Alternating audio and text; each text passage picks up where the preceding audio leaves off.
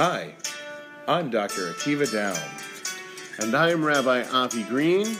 And welcome to Interesting Questions.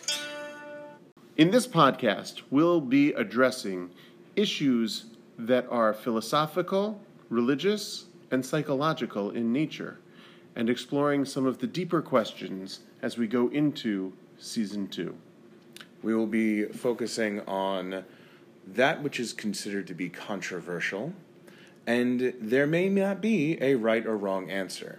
So we are hoping that our discussions will yield more questions for your Shabbos table. Hello and welcome to Interesting Questions.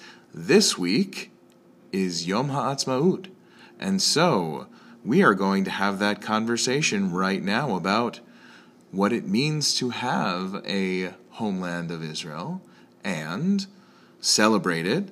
And we're going to start with, Avi, when are you making Aliyah?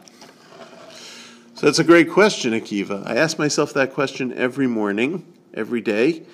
But I just feel like until I would be able to get a job and be able to support my family in Israel, a decision I made long ago sort of leaves me here.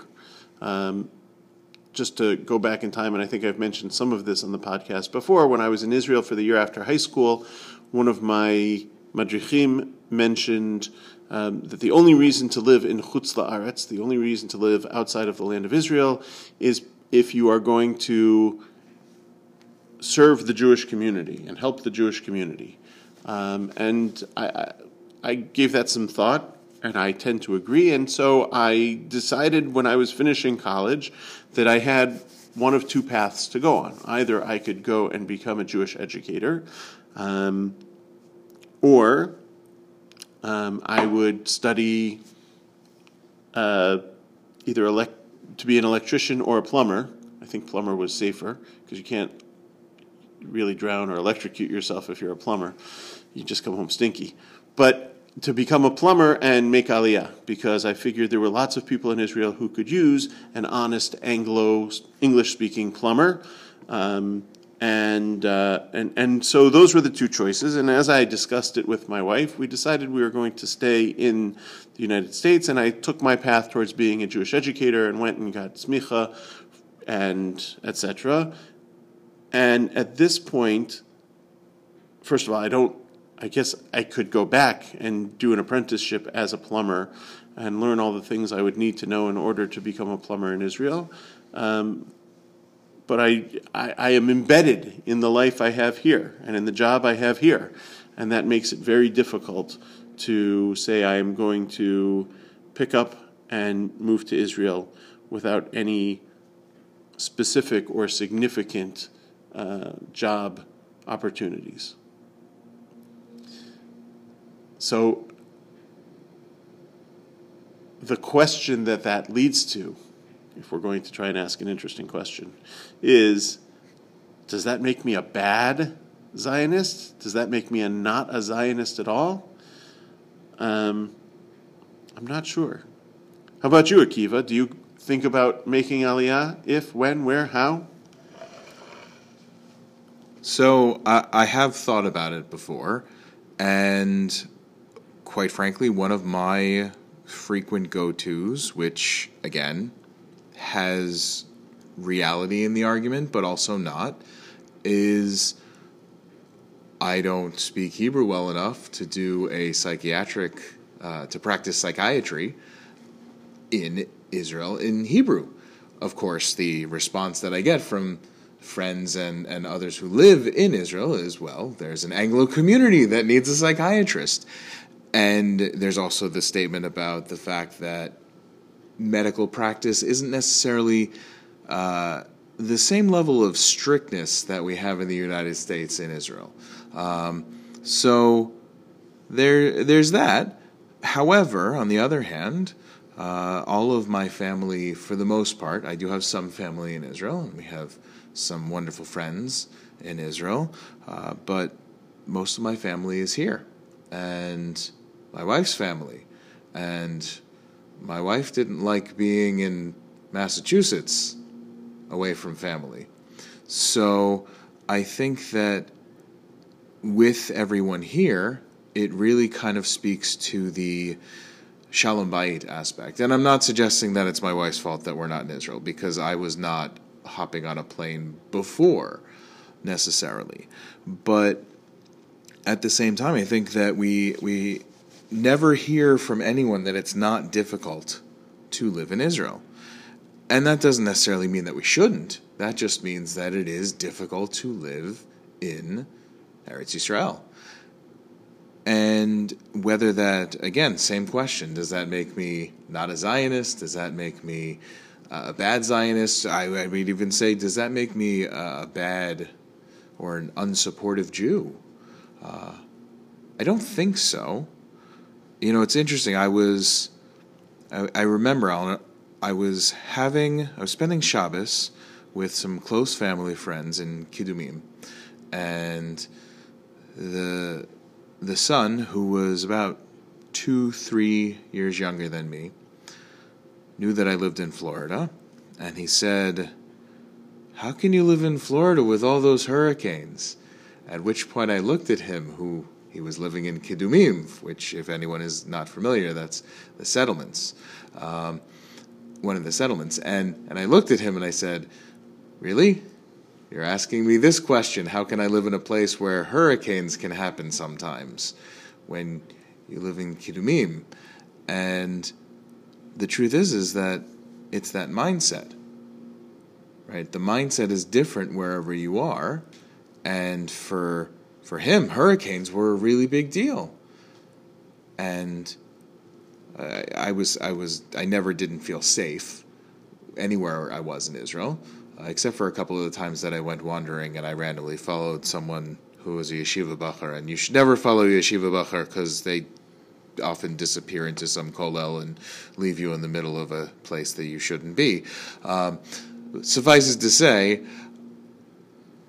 I never felt unsafe when I was in Israel, but at the same time, it's an interesting argument hearing from someone who lives in an area that is unfortunately highly contested in many groups, or amongst many groups rather, that I lived in such an erratic and dangerous place in Florida. No, he's not wrong, but I guess going by that same mindset, so Avi, we've both established that we are willingly and choosing to live outside of Eretz Yisrael. And the question of, well, does that mean that we are not Zionists? I guess, what does it mean to be a Zionist? So I think there are lots of different definitions. I'll throw out some of them, and then I'll try and parse together my own. So when the state was originally founded in 1948, several of the founding fathers were not religious. And so for them, Israel was a place that was a safe haven after the terrible events of the Holocaust. It was an opportunity to be a light unto the nations, which is why even to this day, and I agree with this concept, Israel goes and helps people in Haiti or in other places around the world where there have been disasters or where there is need. And so Israel feels a responsibility to help others. And another definition is the idea of the religious Zionist. It is the place where Avraham Avinu and Yitzchak Avinu and Yaakov Avinu lived. It's the land that was promised to us from Hashem. It is the land where the Beit HaMikdash was and where our ancestors lived in the time of the first temple and the second temple. It is the place where the Mishnah was written, and it is the place where so much of Jewish history has occurred, and it is our homeland, and therefore it is a place that we should go and live and celebrate. And today, even in a modern era, and with all of the challenges of modern government, it is still our homeland, and therefore that's where we should be. That's the second definition of Zionism. And I think that that's usually referred to as religious Zionism. And I think that in part because of the way I grew up and the stories I was told, and the connection my family has to Israel, and I'll talk more about that in a second. It is a combination of those things. I think it is largely religious Zionism, the idea that this is the homeland of my ancestors, this is the place where Jewish history, so much of Jewish history happened, and that there is pride at every turn, whether it's the name of the street or something that happened on that street or the people that you meet. All of those are just wonders and amazing parts of being in Israel. And my family, I would say at this point probably 50% of my extended family, meaning aunts, uncles, first cousins, are spending, either have made Aliyah or are spending between 25 and 50% of each year in Israel. And so I have a significant amount of family in Israel, including my parents who now have a place there, including my brother who made Aliyah 12 or 13 years ago and has raised his family there, many, many first cousins. And so this idea of, is that where I should be? Is that what I should be doing? And what would I do if I was there? Is the question that keeps coming up. So, Akiva, talk to us a little bit about this from a psychological perspective. This idea that we are stuck here, or that we choose to be here, is it confirmation bias? Is it something that we're being realistic about? Or is this something that, we're just taking the quote-unquote easy route? And if we really wanted to do it, there would be nothing stopping us from doing it. So I think none of those are mutually exclusive. Because I would say that if we really wanted to do it, then we could probably make it happen, knowing us. I will also say that it is not easy living where we do, so I don't think that we're necessarily taking the easy way out in every respect. Let's just throw out one very, very easy, low-hanging fruit. Jewish education in Israel is free. It's not free here, is it, Avi? It is not. It is quite expensive, even after the money that we will be getting from the state next year. Yes, which we are grateful to get. But yeah, it is not something that's easy. Unless you homeschool, Jewish education is not free. And I don't even know for sure that homeschooling is completely free, but I'm going to guess that it's probably not the same cost, depending. Feel free to correct me if I'm wrong. But that's just one of many examples as to why it's not easy. I suppose another one, quite frankly, is even living in the United States, living in the diaspora, being religious Jews, we are expected to answer for decisions sometimes that are made in Israel.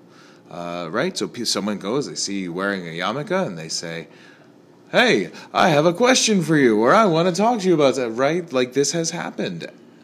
Or not just that, sometimes it is even more of an affront, more of an accosting than a question, where we are expected to support Israel regardless of what has happened there or decisions that are made there.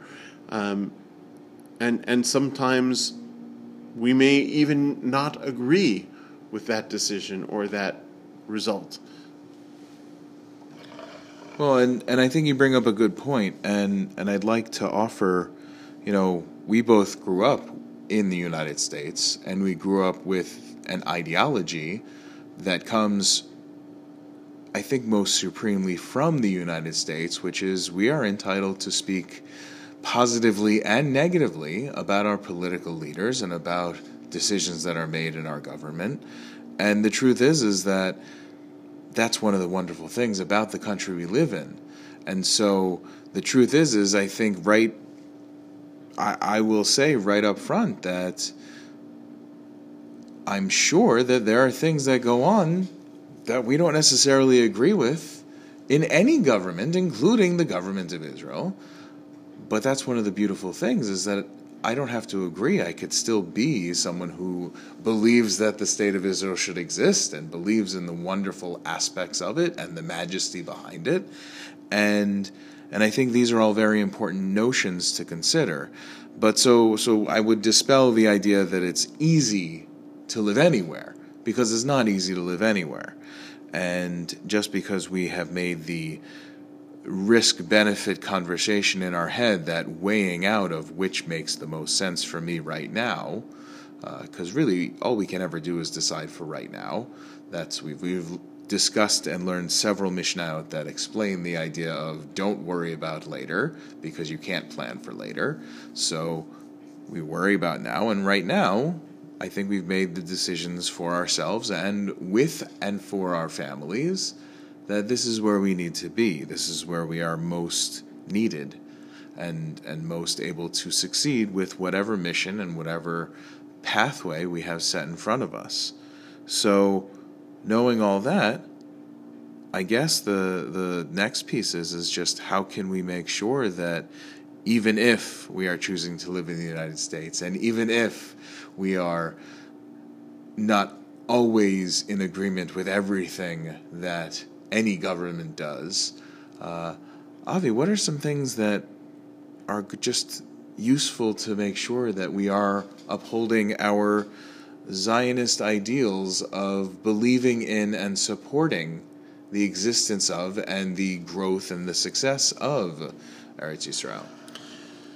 So I think the first thing is making sure that we stay knowledgeable about what is going on there, in terms of trends in the news, politics, and frankly, staying connected, so that when something wonderful happens in Israel, we are celebrating with them, and unfortunately, when something terrible happens in Israel, we are mourning with them.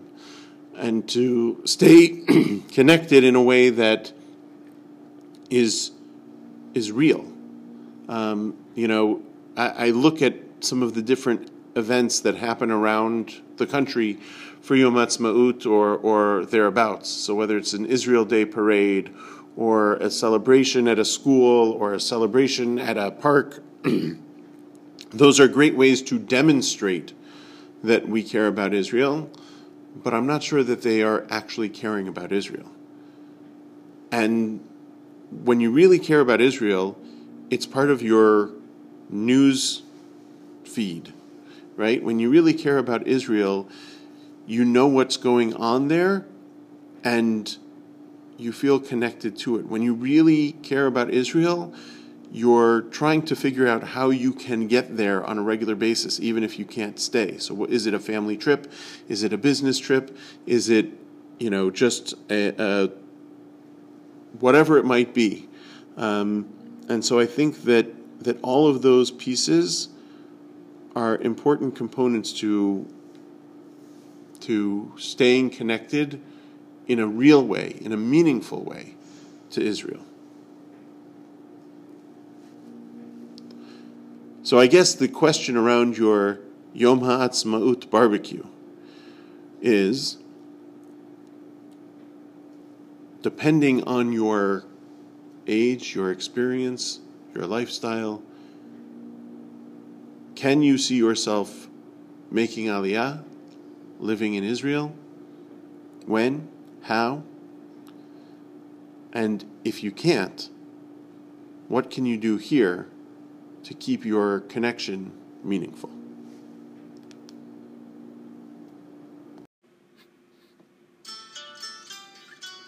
Thank you for listening. If you'd like to reach us, You can reach us at iqdiscuss@gmail.com. We look forward to hearing from you and responding.